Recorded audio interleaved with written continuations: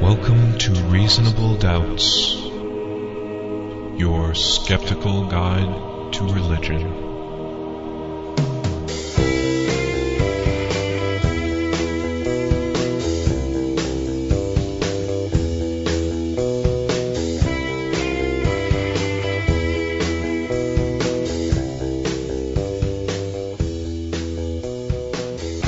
Welcome to Reasonable Doubts, the radio show and podcast for those who won't just take things on faith. Coming to you from Grand Rapids, Michigan, the clasp on America's Bible bra.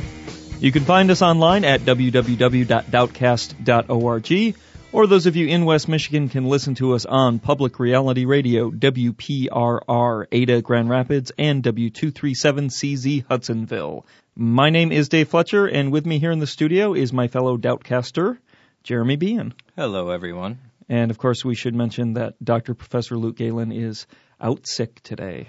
That's right. Even he is entitled to a sick day every once in a while. Yep. Today, we begin a series on Buddhism.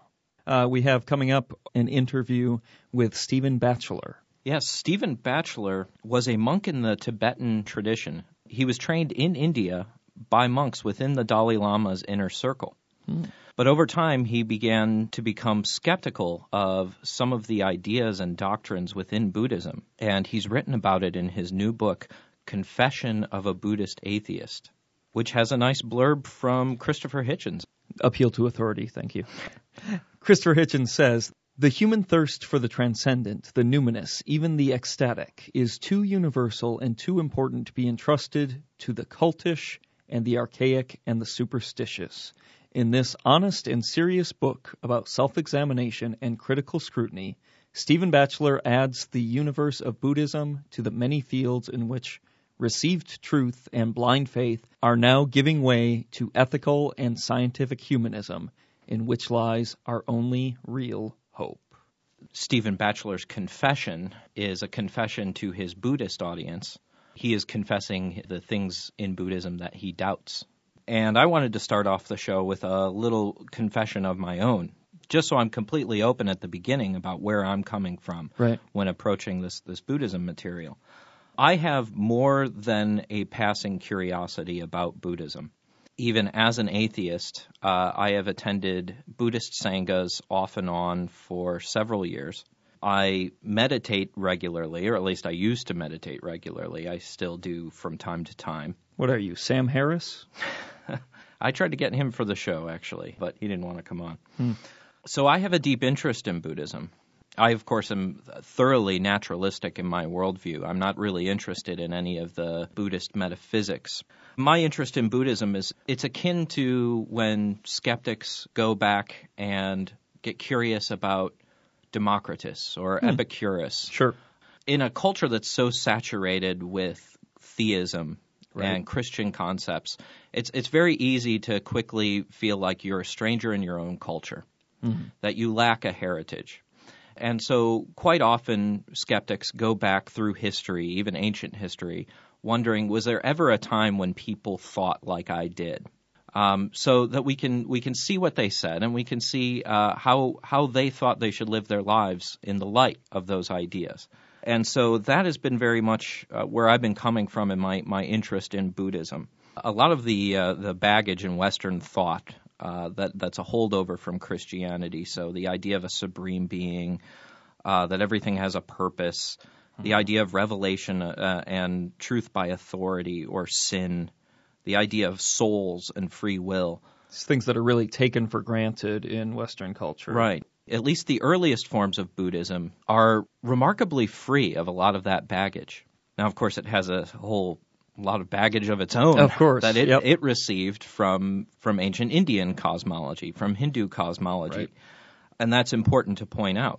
But in this first part of the series, I want to take a look at aspects of the Buddha's view of the world that I believe actually fit a naturalistic view quite well. Because there's a lot of really appealing things in Buddhism to a naturalist. Right. That's why I think a lot of atheist attitudes towards Buddhism tend to be a bit more warm Yes, than they would very be gentle. towards Yeah. other religions. Right. And so for people who are puzzled by that, maybe they'll get a sense of why that is from listening to these episodes. So this first episode is just focusing on what was the Buddha's view of the world and what aspects of it fit well with the naturalistic worldview. In the second part of the series, we're going to take a closer look at Buddhist ethics. In the light of these ideas, how did the Buddha think people should live their lives? And we'll ask the question, is there any empirical support to that? The third part of the series will be a reality check. Right. Recognizing that Buddhism is more than just a philosophy, it's a religion. The third part will be a very skeptical look at the doctrines of Buddhism. I think to get an appreciation of just how radical the doctrines of early Buddhism are, it's good to get a sense of the culture and the times that the Buddha lived in. Siddhartha Gautama, the Buddha, of course, is a title. It means the awakened one. Gautama lived his life in the 6th century BCE. So he was a rough contemporary with the Socratic philosophers. Right. He is also around at the time that is the beginning, the formative era of what would become classical Hinduism. So he lived in a time of very dramatic social, cultural, and religious change. The system that was in place at that time was the Vedic religion, the religion that was based off of the Hindu Vedas. Right. We're looking at the religion that existed before the Upanishads. The Upanishads are very important. They change Hindu belief radically. But the system that was in place before that, the Vedic religion, some have characterized it as kind of a cosmic maintenance religion. Sure.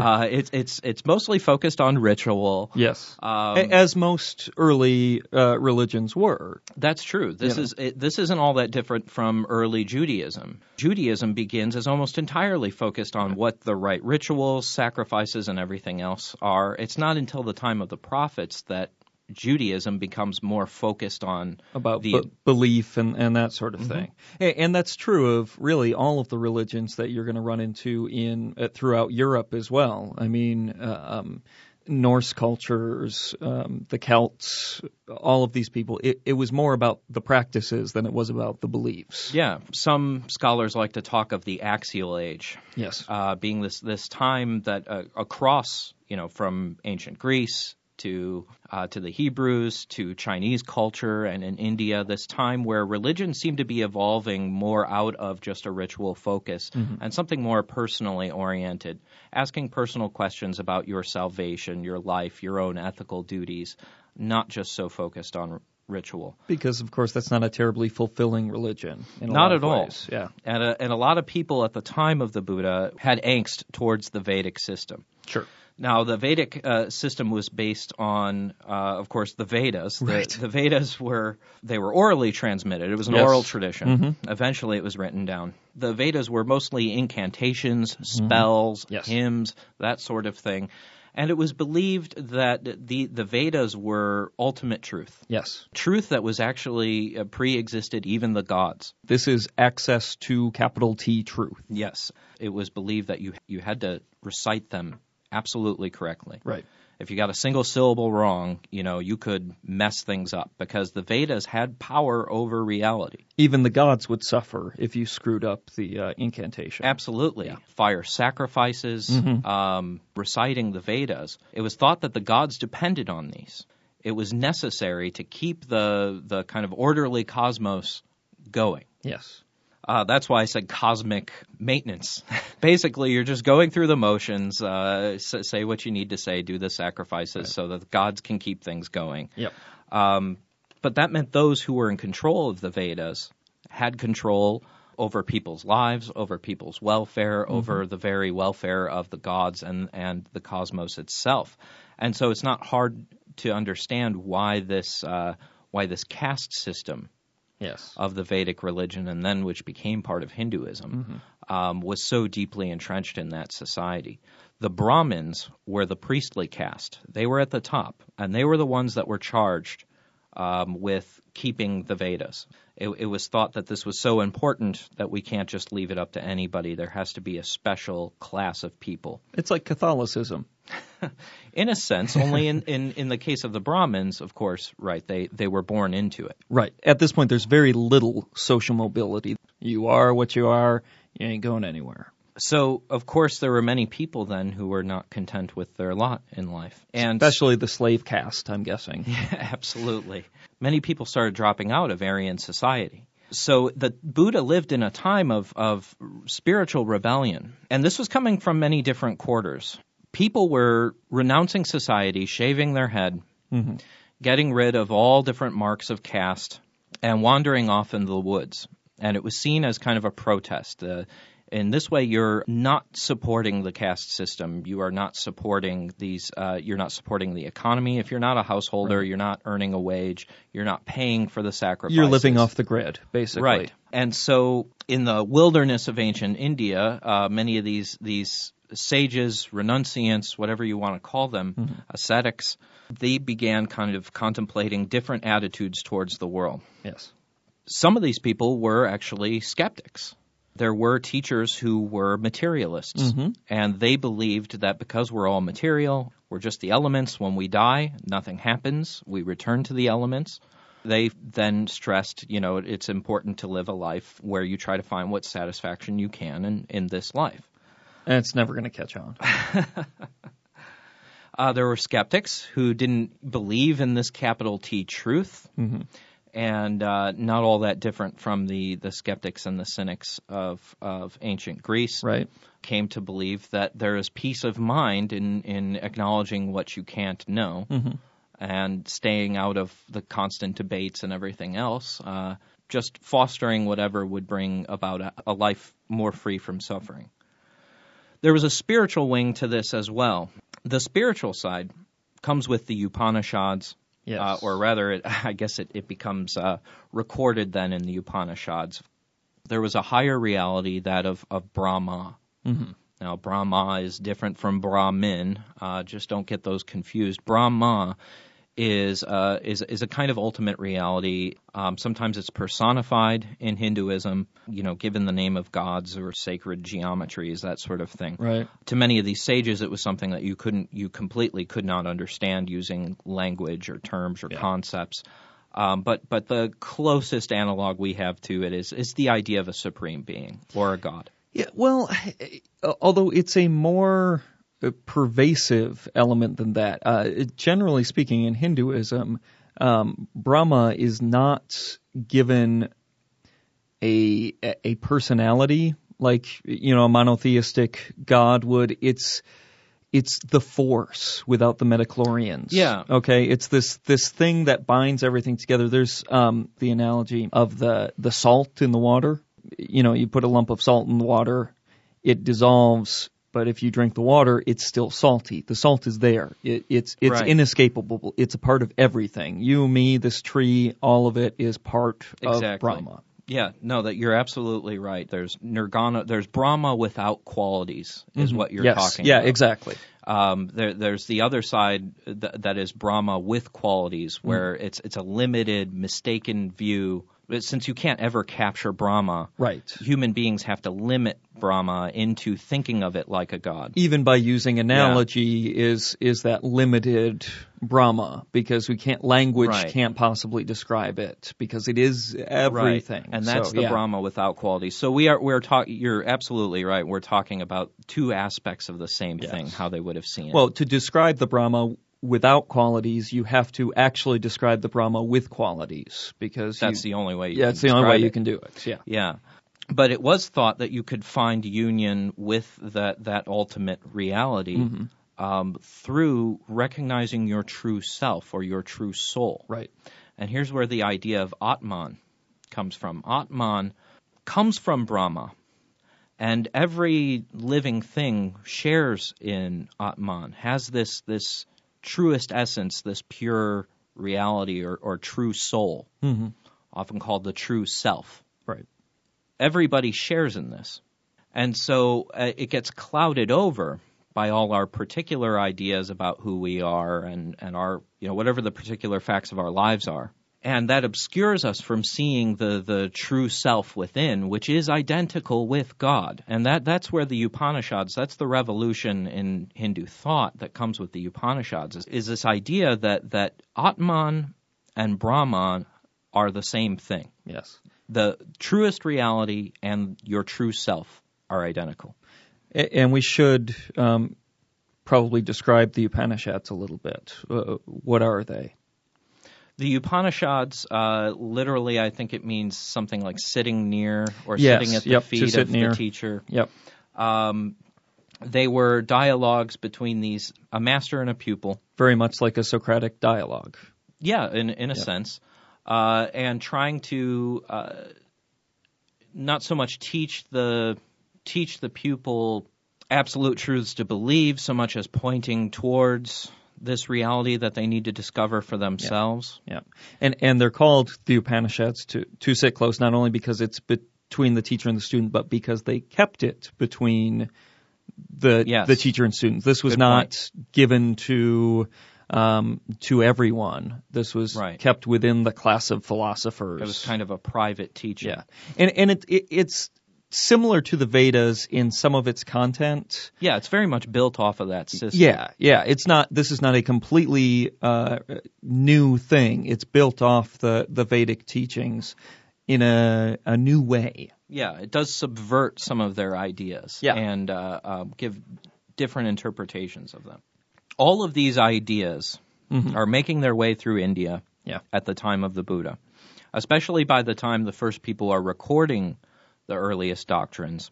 The first Buddhists would have been defining themselves in relation to and against many of these ideas. Yeah. So Gautama, who is a nobleman, he ends up going off trying to search for the way out of suffering and ends up following a teacher who believed something very similar to what the sages of the Upanishads believed. Not exactly.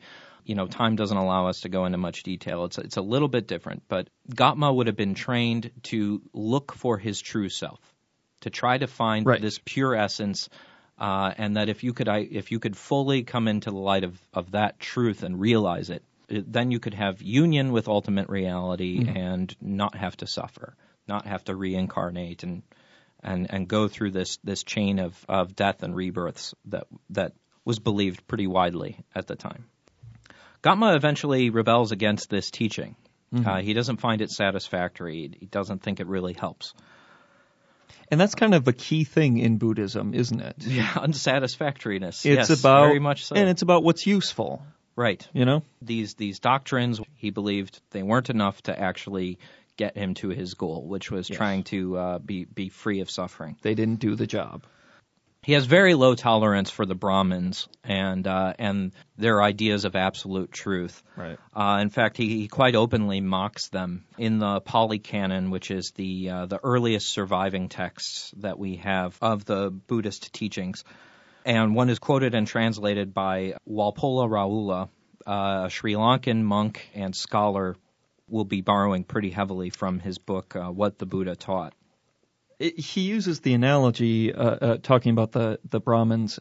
He says, then it's like a line of blind men, each holding on to the preceding one. The first one does not see, the middle one also does not see, the last one also does not see.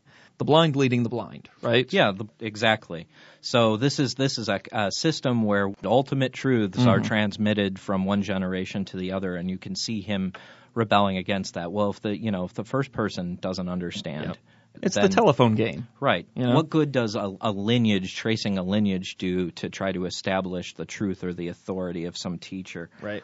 In another sutta, the Kalama Sutta, we get an even closer look at the Buddha's kind of attitude towards truth, because the Buddha encounters these people, the Kalamas. They've had all these, the Brahmins, they've had all these different sages coming into their area and debating these ideas and doctrines. Everybody has the absolute truth. Everybody else is completely wrong. Right. And so they ask the Buddha, well, you're teaching something now. Why should we believe what you have to say? Yeah. And his answer is not what you would expect typically. He answers, you shouldn't. Yes, Kalamos, it is proper for you to have doubt, that you have perplexity, for a doubt has arisen in a matter which is doubtful. Just so you know, if you ever do try to read the Pali Canon, which I would recommend, I mean, the Pali Canon takes up a bookshelf, but a selection, an anthology, if you ever want to pick up an anthology on the Pali Canon, be prepared. It's going to be repetitive. This is an oral tradition. Right. Part of how they memorized it was these repetitions. Yep. That is one of the more annoying parts of studying it. Now look, you Kalamas, do not be led by reports or tradition or hearsay. Be not led by authority of religious texts, nor by mere logic and inference, nor by considering the appearances, nor by delight in speculative opinions, nor by seeming possibilities, nor by the idea, this is our teacher. But, O Kalamas, when you know for yourselves that certain things are unwholesome and wrong and bad, then give them up. And when you know that for yourselves that certain things are wholesome and good, then accept them and follow them. What the Buddha is doing here is actually showing quite a radical approach to truth for this time. He's taking on oral transmission. Just because you hear this being passed down, he's attacking, again, the idea of a lineage or a tradition. The idea that truth comes from written texts or scriptures, he's dismissing, as well as believing in something because you just have respect for your particular teacher. None of this is the way to wisdom in the Buddha's mind. What is it? How do you find these things? Through personal experience, by very closely examining your own inner life, right, watching what your actions lead to, and then testing it by experience and holding on to whatever seems to pass the test. And this is the kind of thing that, especially in Buddhism, that free thinkers, I think, really gravitate towards and go, hey, Buddhism sounds appealing. I know when I read this, I thought, wow, he's saying find out things for yourself. You don't have to take my word for it, that sort of thing. Right. This is part of the reason why I did become so interested in it, because there's a very, using the word loosely, there's a very empirical type of attitude. Yeah, sure. Especially in the earliest forms of Buddhism, that you test things, not through experimentation. We're not talking scientific testing. Right. That's here, why I say loosely. Right. This is very much done through introspection, through a subjective look at your own life. Right. But there is always this notion, go in and see for yourself. Watch experience very closely. In fact, as we'll talk about much later, many of the meditation practices that the Buddha recommended were all about very deep introspection into what was going on in your own particular life. And the attitude was, if something doesn't match experience, even if it's something that is taught by the Buddha, he says that later in the Kalama Sutra, Sutta, I'm using Sanskrit and Pali, Kalama Sutta. So there isn't faith in this early kind of Buddhism in the sense of faith like we find in Christianity. A blind faith. Jesus extols the faith of the child, somebody who has a childlike faith, and children just accept whatever they're told. If there is a faith in Buddhism, it's supposed to be a confidence that comes out of personal experience. You believe in these things because you've heard them, you've examined them, and you've confirmed for yourself in your own personal life that these things are true. They're wise. Which is a bit like the quote-unquote faith of a naturalist. Yes, if you want to use that word. I mean, I don't. It still grates against my sensibilities. Yeah, but of course. Yes, this is a different understanding of what faith means. Than we're typically used to. It's also, I mean, I'm not super enthusiastic for pragmatism, but pragmatists in the secular humanist tradition really find this appealing because it's very much a pragmatist approach to truth. Yeah. We'll talk about this later with Stephen Batchelor, but the Buddha, there's a thread going throughout many of these suttas in the Pali Canon where the Buddha just doesn't want to talk about metaphysics. Right. People start asking questions about it, and he says that that's not important.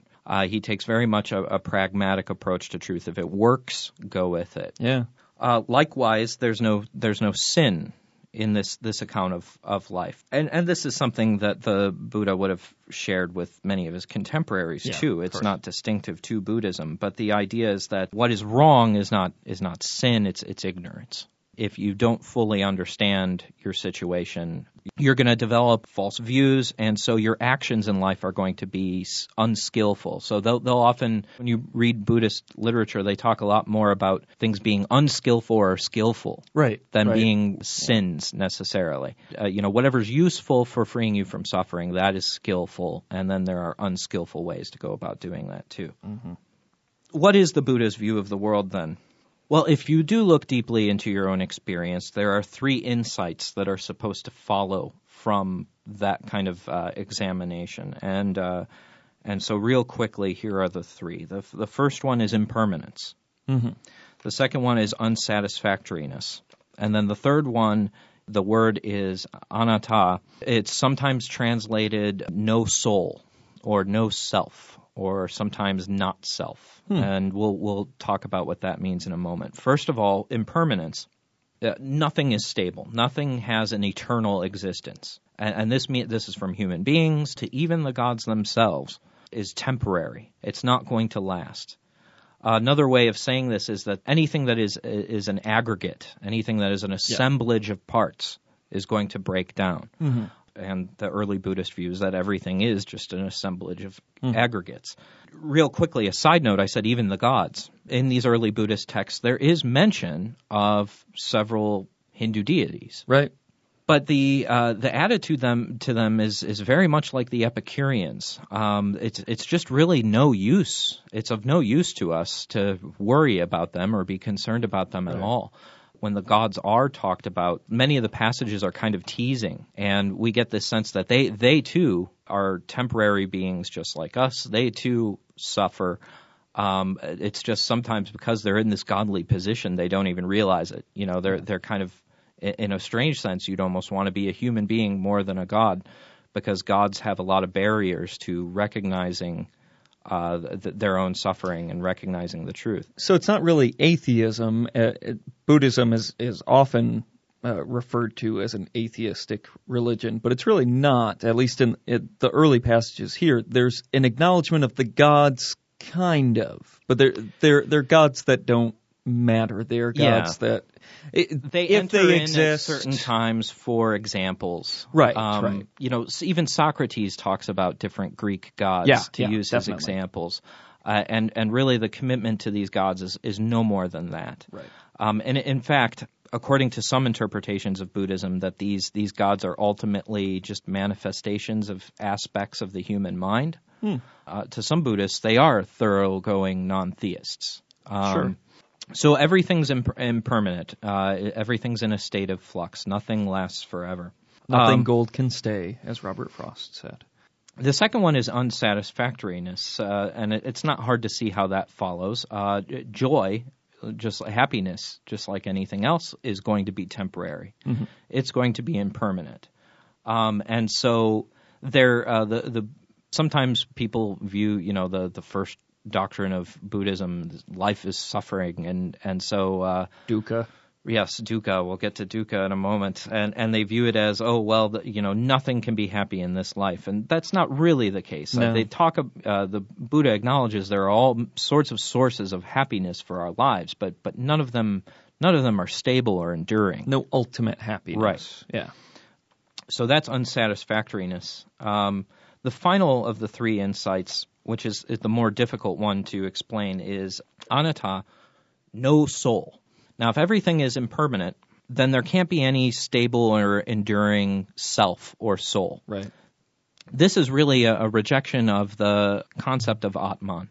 Atman was this idea that there was this eternal soul, of course, the unchanging ego that somehow stands apart from the phenomenal world, from existence as we see it.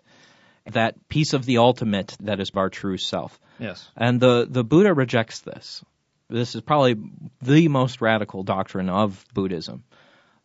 Sometimes it's called no self, and sometimes translated as not self, in the sense that the Buddha begins his inquiry into the self by trying to look for it through introspection, through meditation. Yeah.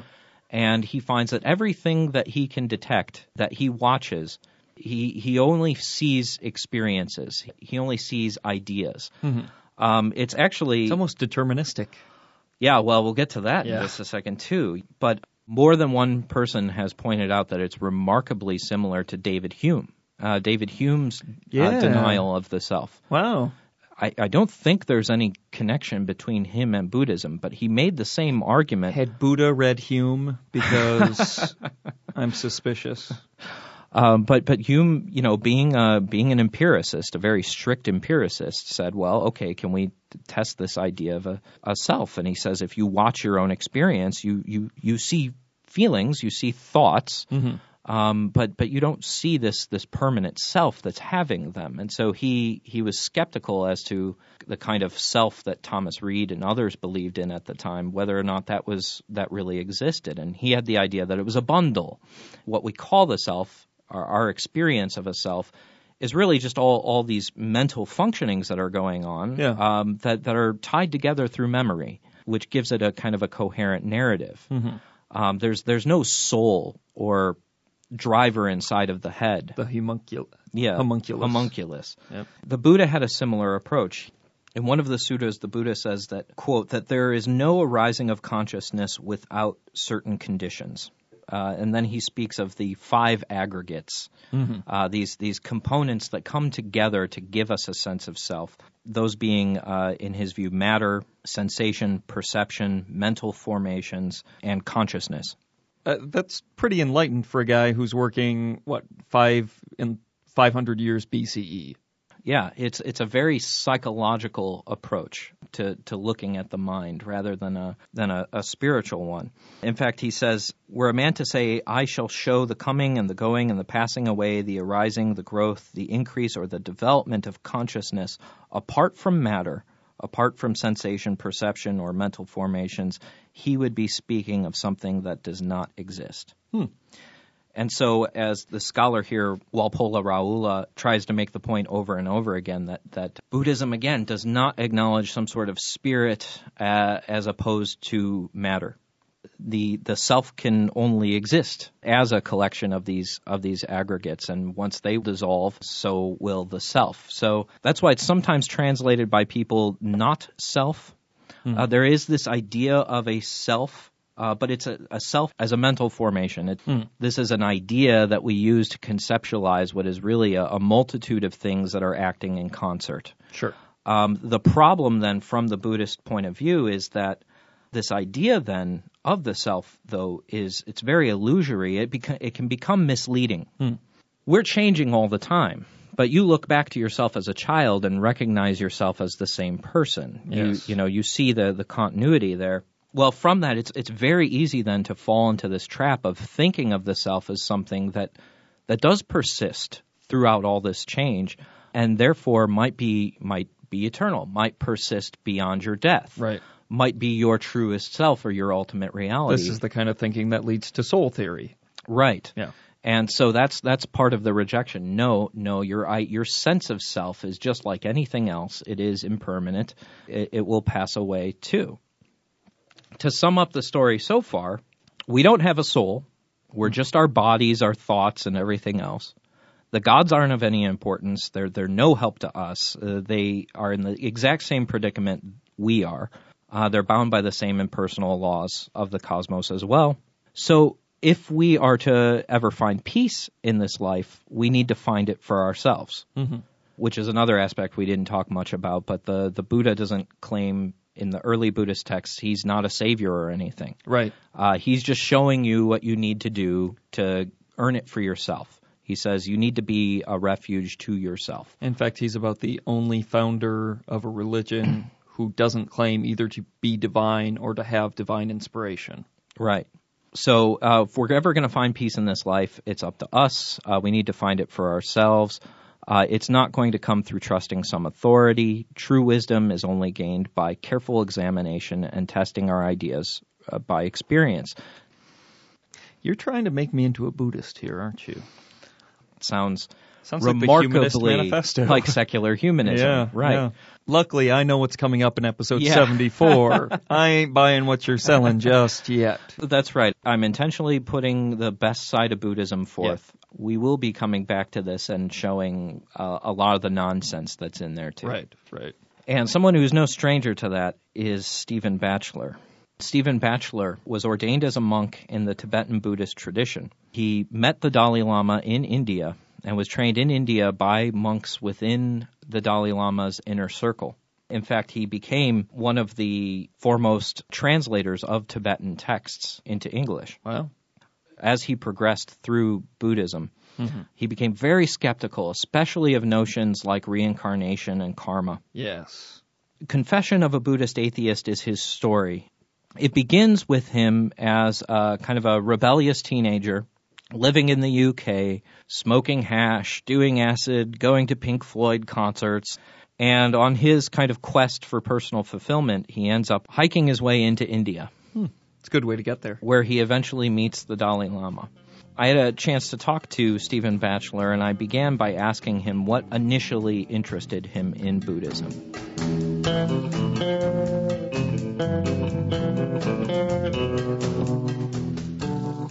The book outlines the conditions under which I was brought up, my family background, which were not religious, and arguably because I had not really had a religious upbringing or education, I did feel that there was something lacking in my life. I don't think I had any idea as to what it was that was missing, but I did feel a kind of visceral attraction, particularly to Eastern religions. Now, I'm fully aware in retrospect now that much of that was simply buying into what the counterculture of the 1960s presented as hip and cool and trendy, namely, Hinduism and Buddhism and Taoism and so on. But at the same time, I don't think it was just, for me, a superficial interest, but one that obviously had got hold of me in a way that I was willing to put aside a lot of what my peers would have considered to be, rather important, namely getting a higher education, qualifications, career, family, all those things. And I had no hesitation, really, to plunge into the world of Tibetan Buddhism. Of course, I did, at the time, find myself really rather hypnotized, fascinated by this world of ancient Tibet that suddenly was there in North India. And it took me a long time, I think, to somehow let go of the idealizations I had had of it. In some ways, I was following the movement of many young people at that period who had become disillusioned with the West. Remember, this was the time of the Vietnam War. This was a time when there was a very strong counterculture in which anything was really felt to be possible, that a new beginning of human being could somehow be realized. Now, I think that was all very idealistic, but it nonetheless gave a sort of confidence that one could do something radically different from what one's family, parents, culture expected and make a go of it. And so that was the sort of cultural environment that gave me the permission, one might say, to explore things that were really outside of mainstream Western culture. Now, allied to that, of course, was my own personal yearning for something that I couldn't quite name. But that something, I think, was really the experience of my life as really a big question. And I was not at all taken with the answers to such questions that traditional Western religions give. Christianity I found really rather unappealing, not particularly persuasive or convincing. And the Christians I met did not really appeal to me as exemplars of what a human life could be. I sensed their own confusion, their own doubts, perhaps. And the East, particularly Buddhism in my case, was something that stood as a kind of beacon of light in this darkness, to use a rather cliched expression. And I went to it really rather uncritically and openly and plunged right in. Now, the Dalai Lama in particular, but also many of the Tibetans who were living in his community in India in the early 1970s, were also wonderful examples of human beings. And I think it was that humanity that really appealed to me. It was also the fact that these were men and women who had just been evicted, or they had fled, let's say, from their homeland, Tibet, and had set up in one of the poorest countries in the world, India, as refugees. And yet they did not seem to be depressed by this rather traumatic disjunction in their own lives. They seemed to radiate a kind of a warmth and a brightness and a clarity of mind and openness to others that I found very impressive, particularly perhaps coming from people in such an impoverished situation. Mm-hmm. So all of those factors together, and there's no doubt others as well.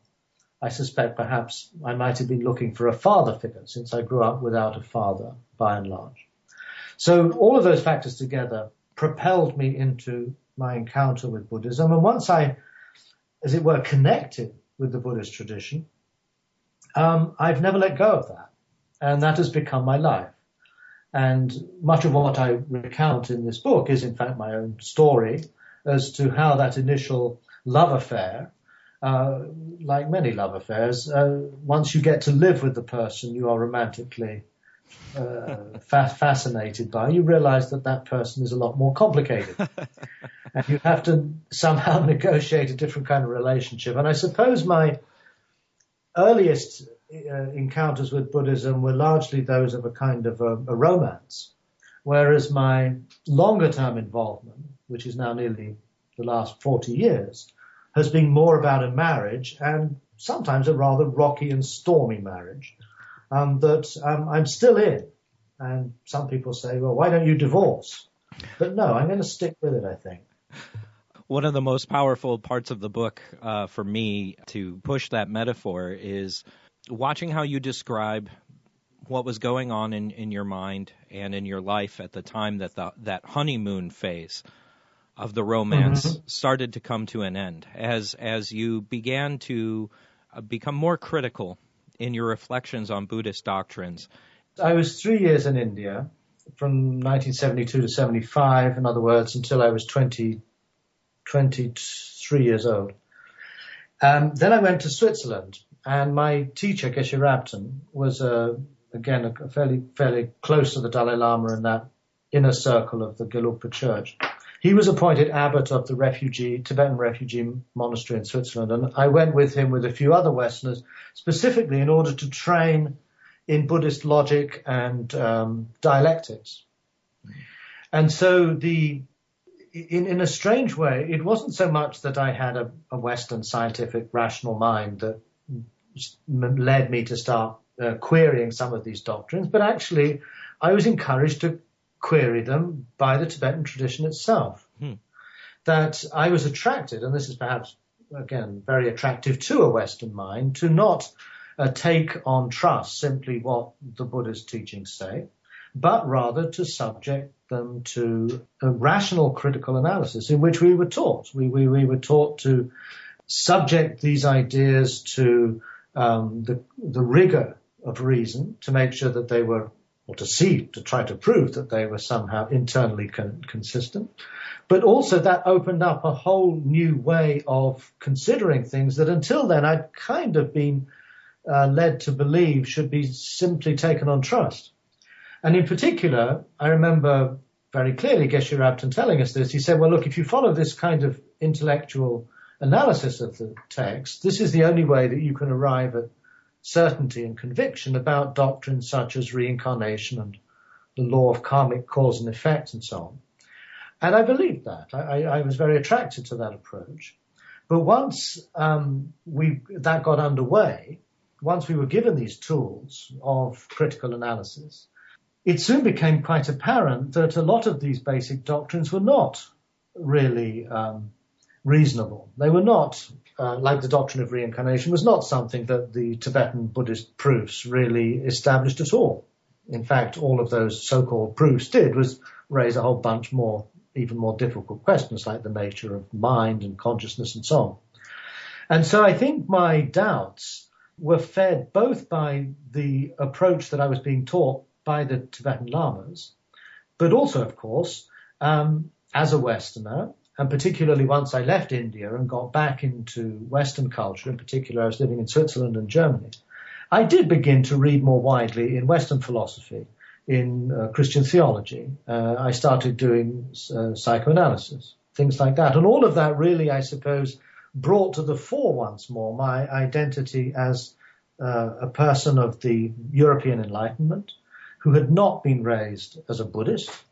And I think this whole process this whole struggle, let's say, that I got myself caught up in was really a struggle for clarity and, let's say, conviction, and yet at the same time an unwillingness to fudge that, an unwillingness to say, well, actually, we can't prove this by reasoning alone. We have to trust that the Buddha was enlightened and he wouldn't have told us anything that was false, and arguments of that nature, which frankly are not at all convincing. So that's pretty much where I found myself stuck. And it became quite apparent that although some, considerable emphasis was given to rational inquiry, it was quite clear that if the rational inquiry didn't deliver, then you had to fall back on faith. And most of the things I had difficulties with, reincarnation, etc., were clearly therefore revealed as faith doctrines rather than anything else.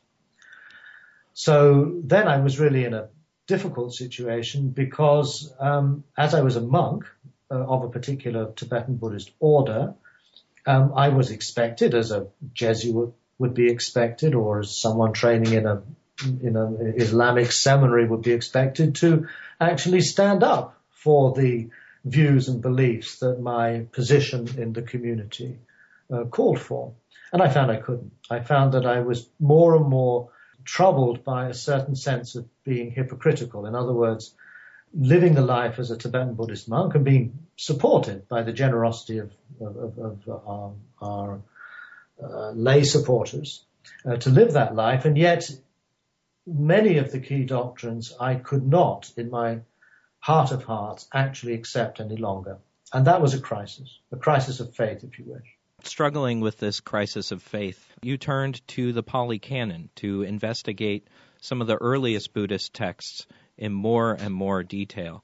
And this is where we start getting your look at what did the historical Buddha teach? If there was a historical Buddha, and I know you believe there was, what did he teach, and how does it match up with the way Buddhism is taught today? There's some very fascinating things you talk about. One was almost an anti-metaphysical posture in many of the Pali texts, where he doesn't seem to be concerned with many of the big questions that religion is interested in. Yes, that's absolutely right. I mean, from a Tibetan Buddhist point of view, perhaps from a point of view of many Buddhists in the West today, my approach to Buddhism has kind of gone backwards. I started with what are presented as being the highest teachings of the Buddha, as found in the Tibetan, the Zen, and other traditions. And yet I found myself going back again and again to the earliest sources of that we have, namely those found in the Pali Canon and in some other locations. But the Pali Canon is probably the most complete and most available set of early doctrines.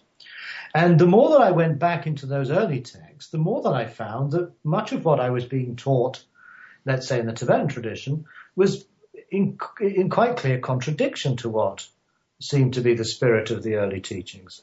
As you mentioned, the Buddha makes it very clear, and this is not just one passage in some obscure text somewhere, but is a motif, it's a leitmotif that runs throughout the entire canon itself, and that is namely that what the Buddha is teaching is not actually at all concerned with getting answers to metaphysical questions. In other words, the sorts of questions that religions traditionally ask. And the ones the Buddha lists are, does the universe have a beginning? Does it have an end? Is it finite? Is it infinite? Are mind and the body one? Or are mind and the body different? Does one exist after death, or does one not exist after death? And the Buddha's response to all of that was simply, that's irrelevant. It doesn't matter. It's got nothing to do with what actually I'm concerned with. The Buddha is concerned with a kind of therapeutic research into one's own experience, a very hard-headed look at the suffering and the anxiety and the various pains of human life, and then embarking on a path, in other words, a set of practices, of exercises, a set of ethical and moral ideas that are used, as it were, to come to terms with this experience of human suffering and find a way of life whereby one can transcend being stuck in the habits of mind that are so habitually and almost instinctively built into our reactions to pain. Namely, I want to get rid of it, or I want to be happy, I want to get this, I want to get that, running around like a hamster wheel, but actually not getting anywhere. Heidegger argues in Being and Time that much of what we spend much of our lives are driven in their urgency by the refusal to acknowledge our own mortality. And he talks of human life as a kind of a flight from death. And I think the Buddha says something very similar. I mean, the Buddha's emphasis on birth, sickness, aging, death. And that's really where you begin. You begin the whole Buddhist practice, at least in my understanding of the first sermon, by focusing in a very a direct and uncompromising way onto the facts of your existence, to really let those ideas sink in, not just to sort of, just sort of say, oh yeah, that's right, but really to internalize a consciousness of mortality and death. I think the emphasis on impermanence is the same. And the purpose of that is to kind of realign or restructure one's existential perspective on who you are. So instead of being someone who unconsciously is fleeing death and seeking to establish some sort of protection, whether it be a belief or whether it be wealth, whatever it is, to actually turn that whole system of behavior on its head and start by acknowledging death, acknowledging impermanence, and then asking yourself, then how do I live from that perspective? How do I actually pursue a human life, aware that every moment I might die? Now, paradoxically, I think it's only in such a condition that you're really able to live from the core of your own person as a mortal human, with no expectations of what happens next. And that, I think, for me, is the greatest source of life itself.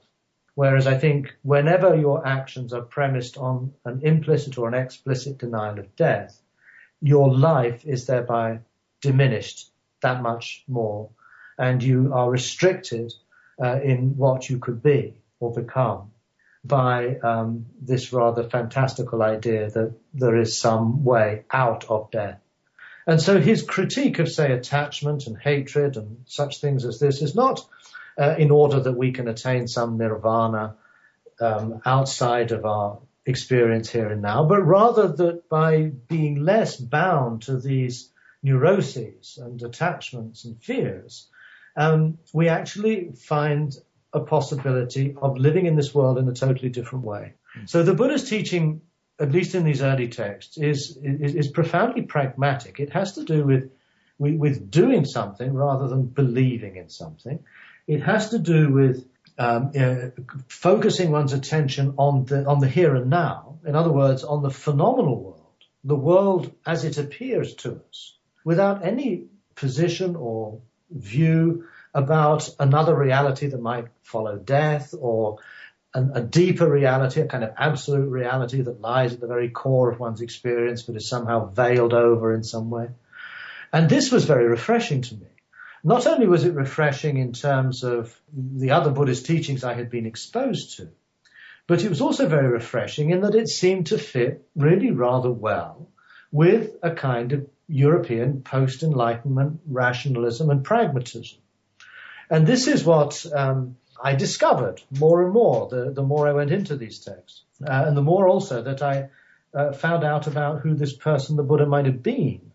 Rather than a kind of almost a godlike figure, we discover in these early texts that the Buddha was very much involved in his world. He was not disinterested in the world around him, and he had to work within the conditions of his time, the social conditions, the political conditions, the economic conditions.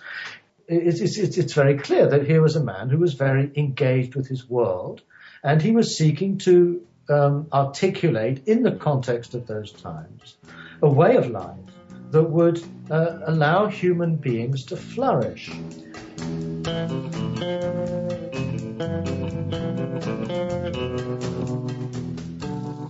So that's the end of our first part of the interview with Stephen Batchelor, and I want to build on this idea that he kind of teased at the end about human flourishing. What is the Buddhist concept of human flourishing? So we are going to now go through a very brief, very concise sketch of the Four Noble Truths.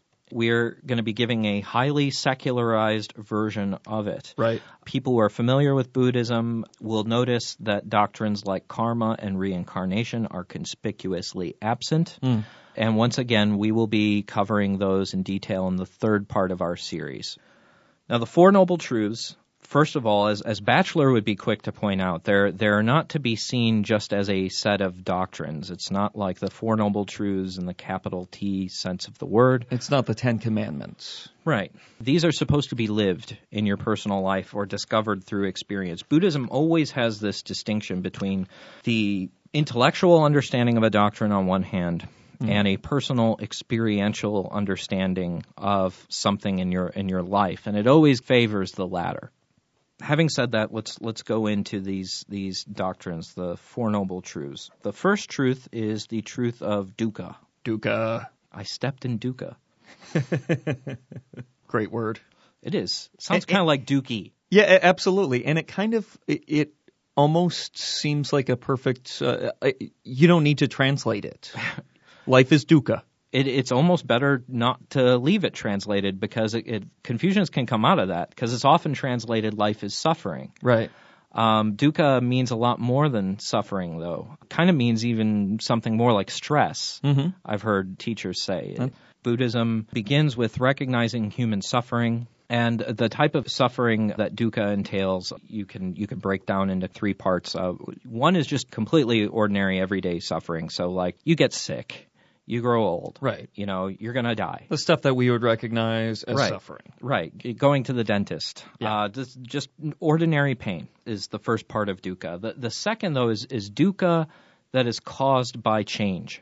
So because everything is impermanent, we suffer because of that.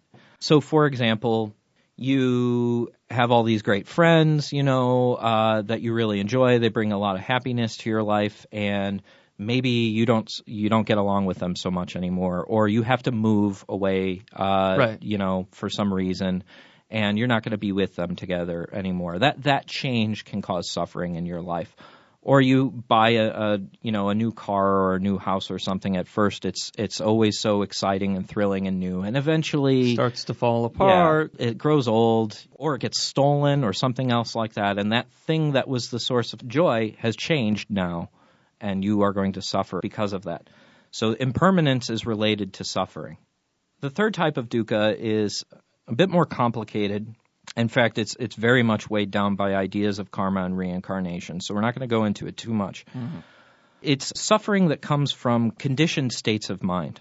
So this is the suffering that has to do with how our sense of self actually contributes to a bulk of our suffering.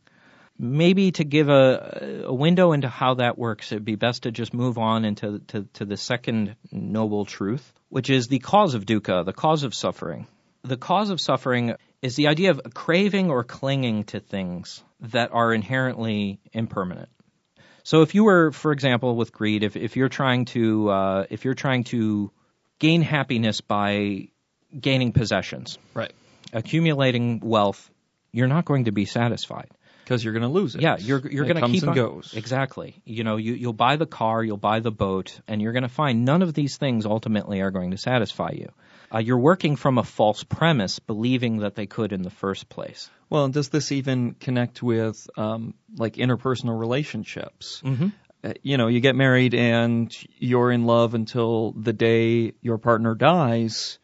That still causes suffering. Having that connection, if you try to cling to that, reject the idea that this will end someday with death or what have you, that causes suffering. A perfect example. So you don't even always have to think of it as greed in the most morally loaded sense of the term. Even something simple like that. You could even say the infatuation, Sure. That initial heady phase of falling in love. what happens when that naturally goes away? Right. What happens if you try to hold on to that and keep that no matter what? You're going to get yourself in trouble. There's going to be some dukkha. It's the craving for these things and the clinging to things that are not going to last that really fuels this suffering. It's the illusion that we could somehow order all the events of our life to be just perfect so that we could be absolutely fulfilled. It's the illusory part of that, or the delusion, as they would say, that is really driving this. The third noble truth is the idea that there is a way out of this predicament. And the Buddhist way out of kind of in a nutshell, really, is dispelling that illusion. So here's kind of the idea. If you are suffering, you can say, I am suffering, and you can identify with that suffering. And then you can worry and obsess about it and try to put yourself as far away from that feeling, that negative feeling, as possible, which is pointless. Or you can see it for what it is. And the idea is that if you see it for what it is, suffering is just a temporary feeling. It arises from some condition, it'll persist for a while, and then it will just, on its own, will naturally fade away. It's impermanent. Don't become attached to it. You don't have to say, oh God, I'm this miserable person, it's awful. Right. You say, there is suffering present. You don't want to attach yourself to suffering any more than anything else. Right. Because it's also impermanent. By clinging to it, using their language, you are prolonging it. And likewise, I mean, it goes the same way for joy. Similarly, if something delightful happens in your life, oh my God, double rainbow, or something like that, something wonderful happens in your life, you could get ecstatic about it. And you could try to hang on to it for as long as it would possibly last, or you could treat it like a drug and chase the high and do whatever you can over and over again to recreate that experience when it drops off. Or, again, you could just recognize it for what it is. Here's a momentarily a happy feeling. Enjoy it in the moment that it's there. Appreciate it for what it is. And then, don't try to extend that out. Just let life move on to the next thing. The natural course of things. Yeah, okay. So you can see here that the Buddha's kind of solution to this problem, it's not so much changing the facts of this world or trying to escape to some sort of heaven where everything's nice and perfect anyways. The idea is that you are changing your attitude or your disposition towards the things that happen naturally. What is it's the a shift in your perspective. Grant me the serenity to accept those things I cannot change, and change the things I cannot accept. However that goes. Yeah, I mean, I don't want to reduce it down to a Hallmark card, but you are right. I mean, there's something people will recognize in Buddhism, and I think they're right to do so. There's something kind of stoic about this. Yeah. Fans of Spinoza, I think, are naturally attracted to this because Spinoza has similar ideas that you're discontent because you're fighting against reality. I'll save my criticisms till episode 74. Oh, I have my doubts too about to what degree this would actually be true. But we'll get there. I think you can see merit in the approach. The approach is working with your own consciousness, working with your own attitude to try to diminish your suffering in this world, instead of pushing that to some future realm in the beyond. Yes. Oh, happiness will come when I'm in heaven and everything's perfect. Now, I mean, we should mention that this idea of nirvana is that there is some sort of realm that is completely free from suffering. Right. And that's true, and that's part of the Buddhist worldview. But what's important to emphasize is that even after the Buddha's supposed enlightenment, he is supposed to be free from suffering in this actual life. He doesn't have to go on to another realm. The idea is, and in fact, he gets sick, he gets old. Right. He has he has many of his poisoning or something? Yes. Yeah, I think so. Yeah. He has many disappointments, I guess you could say, happen in his life. So nothing has changed about his human condition. The idea is that while he's having this pain, he's not suffering from it. And it's because he has seen through a lot of the illusions that we attach to our circumstances. Sure. And then the fourth noble truth, of course, is this idea of the path, the Noble Eightfold Path, which is supposed to be a set of philosophical beliefs, ethical guidelines, and then a set of mental practices, mental disciplines that are supposed to help somebody to achieve this attitude towards life or this disposition towards things. Mm-hmm. I think the stronger claim we can make on this show is that there are many aspects of early Buddhism that really can fit quite well with a naturalistic worldview. Yes. The question which keeps me studying Buddhism is this question: his claims about suffering and how we should live, is there any merit to those? I'm much more skeptical, especially of the strong claim that the Buddhists tend to believe like you could completely eradicate it, which I don't believe at all. Mm-hmm. But is there any truth to any of this? And that's the question we're going to ask next time. Can we find any empirical support for the Buddha's attitudes towards suffering? Okay, so look for that coming down the feed in the coming weeks. But we're going to end today with a really kind of a heartbreaking shit list entry here. This made me really sad. It upset me too. I think, I don't know how our listeners at large will respond to it, but I was personally bothered by this. I'm actually interested in hearing how our listeners respond to this. On our shit list this week, CFI, the Center for Inquiry. Yeah, and if you've listened to this show for any length of time, you know that all of us, even Luke, who is absent today, we're all work with CFI in some sort of a way. Dave worked with the campus group. My wife is the assistant director of our local branch here. I share an office with them. Yep. We love CFI. Luke's on their advisory board. Mm-hmm. We all have ties to this group. We're big fans of CFI, but recently they issued a press release about the so-called Ground Zero Mosque. Mm-hmm. The one thing that I think is getting completely underreported is that it's not a mosque. Right, it's a cultural center. It's a cultural center, but it's not a mosque. It's a 13-story building. Used to be a Burlington coat factory, I believe, and it's going to be built a couple of blocks away from where the Twin Towers once stood.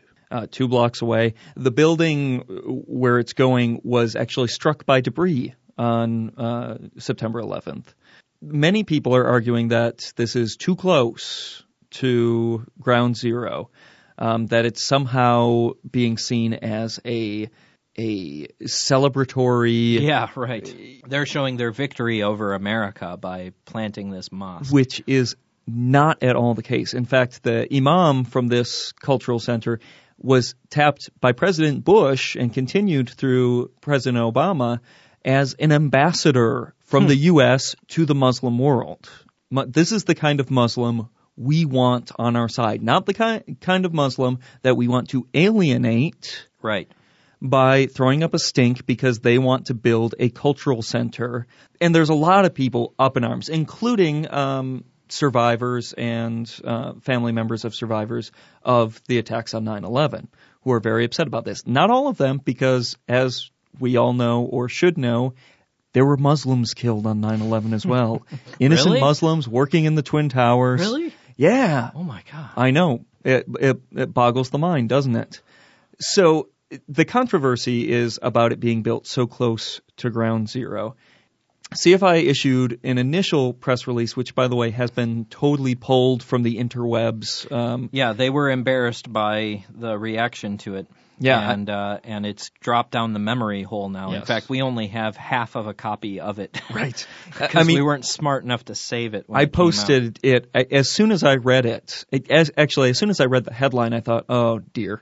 The headline was, "The Center for Inquiry urges that Ground Zero be kept religion-free." This is 2 blocks away. And there are already, let's say, churches, temples, porno theaters, yeah. all of this within the same radius around Ground Zero. How far out do you need to be for it to be okay? Right, before people start not getting offended. Yeah, I mean, what is... And the fact, CFI says, we support religious freedom. We're saying that the government should not be able to stop them. And, of course, the government can't stop them. Because there's no legal basis. There's no legal basis. Now, this is coming from the original, later retracted statement by CFI. It says, quote, The Center for Inquiry is troubled by the rhetoric of some of those protesting the proposed Islamic religious center and mosque near Ground Zero, and it especially deplores the growing politicization of the dispute. Hey, I was great. I was like, good for them. I'm glad they're talking about how ridiculous this is. Yes, but and then they continue. CFI also holds that the focus of the protests is too narrow. It would be inappropriate to build any, their emphasis, not mine, new house of worship in the area immediately around Ground Zero, not just mosques. Quote, the 9/11 attacks were an example of faith-based terrorism, and an institution that privileges faith above reason is an affront to those who were killed and injured in those attacks, unquote, observes Ron A. Lindsay, president and CEO of CFI. And in their retraction, they emphasize, like, look, we're not saying that they don't politically have the right to do this. We're just saying we don't like any religious buildings. We protect their right to build these things. This is part of their religious freedom, and we're affirming that. But I was like, well, then why? Yeah. This comment, okay, if your view is, well, then wouldn't it be better if we didn't build institutions of faith? That seems to me like something more appropriate for Ron Lindsay's blog, just as amusing. Not a national press release where you're throwing gasoline on a conflict that's already... And the terrifying thing to me is that statement that we're not for any new religious buildings being built is almost exactly what the American Family Association said. They had a press release that said there should be no more mosques built in the U.S. We should not allow any more mosques to be built because they're terrorist factories. Yeah. And the fact that CFI is offering a statement that echoes a similar sentiment to the American Family Association. It was very disappointing. Yeah. You know what CFI could have done to show that they really do support freedom of religion and everything, this would have been a great opportunity to point out the hypocrisy of the ACLJ. Yes. And the other, AFA. And other Christian legal groups who claim that freedom of religion is under fire nowadays, but then are willing to use the law to fight against religious freedom, as they were doing. They were searching around for any pretext in which to close this down. It would have been great for CFI to say, hey, look, it's the secularists that are upholding religious freedom here. Yes. And you, the ones who supposedly want more religion in society, are the ones who are fighting against it when it doesn't follow your own point of view. But they missed that golden opportunity and really made asses of themselves, quite frankly, when they could have taken the higher ground. Opposing it, saying that this area around Ground Zero is somehow sacred and should be kept religion-free, is absurd. And I think it's offensive to the victims, many of whom were religious. Right. Now, the fact that they issued, frankly, kind of weak correction to their statement, where they said, again, we're not saying they can't build it. We're just saying they said mostly what they did before, only they really, really emphasized religious freedom and everything else like that, and really showed their original press release to be what it was, just this rather pointless comment at the end, like, oh, wouldn't it be great, though, if everybody was reasonable and didn't build institutions that promoted faith. And the other thing that bugs me about this is this press release came out, I don't know, after a month after people have been talking about this thing. They had plenty of time to formulate a good press release, and instead it comes off as kind of a knee-jerk. Yeah, it does. We didn't think about it. Meanwhile, it's been in the news for a month. And the retraction, too, because you know exactly what happened is people like you and me emailed them and said, what the hell are you guys doing? Yep. And, somebody, Ron Lindsay or somebody up there, realized, oh, shit, flew our mouths off when they shouldn't. And But CFI released it, and it hurts. I guess in this instance, I'm more ACLU than CFI, but maybe that's just me. So on that dour note this week, we're going to end it there. We'll be back soon with more Buddhism. In the meantime, send your questions, comments, challenges, complaints about Buddhism to doubtcast@gmail.com.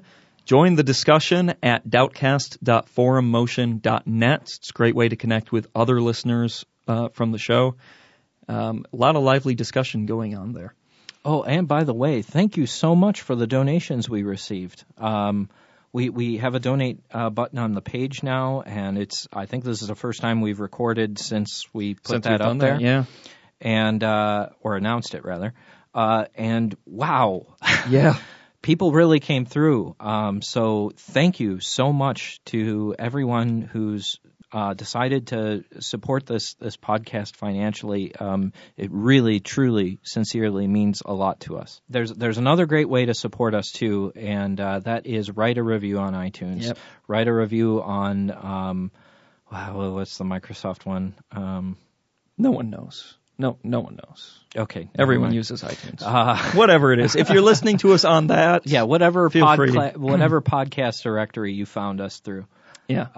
You keep that means a lot too. You keep beating me to the punch on these. And of course, beyond just writing a review, one of the best things you can do is just to share the show with someone else. Yep. Word of mouth is still our best way of that people find out about us. Absolutely. So thanks for listening. Thanks for your support in whatever way it is that you're supporting us. We greatly appreciate it. And that's all for this week. We'll be back next time with more of Reasonable Doubts, your skeptical guide to religion. To catch up on past Reasonable Doubts episodes or to email your questions or comments, check out www.doubtcast.org. Reasonable Doubts is a production of WPRR Reality Radio. You can find out more about Reality Radio at publicrealityradio.org. Reasonable Doubts theme music is performed by Love Fossil and used with permission.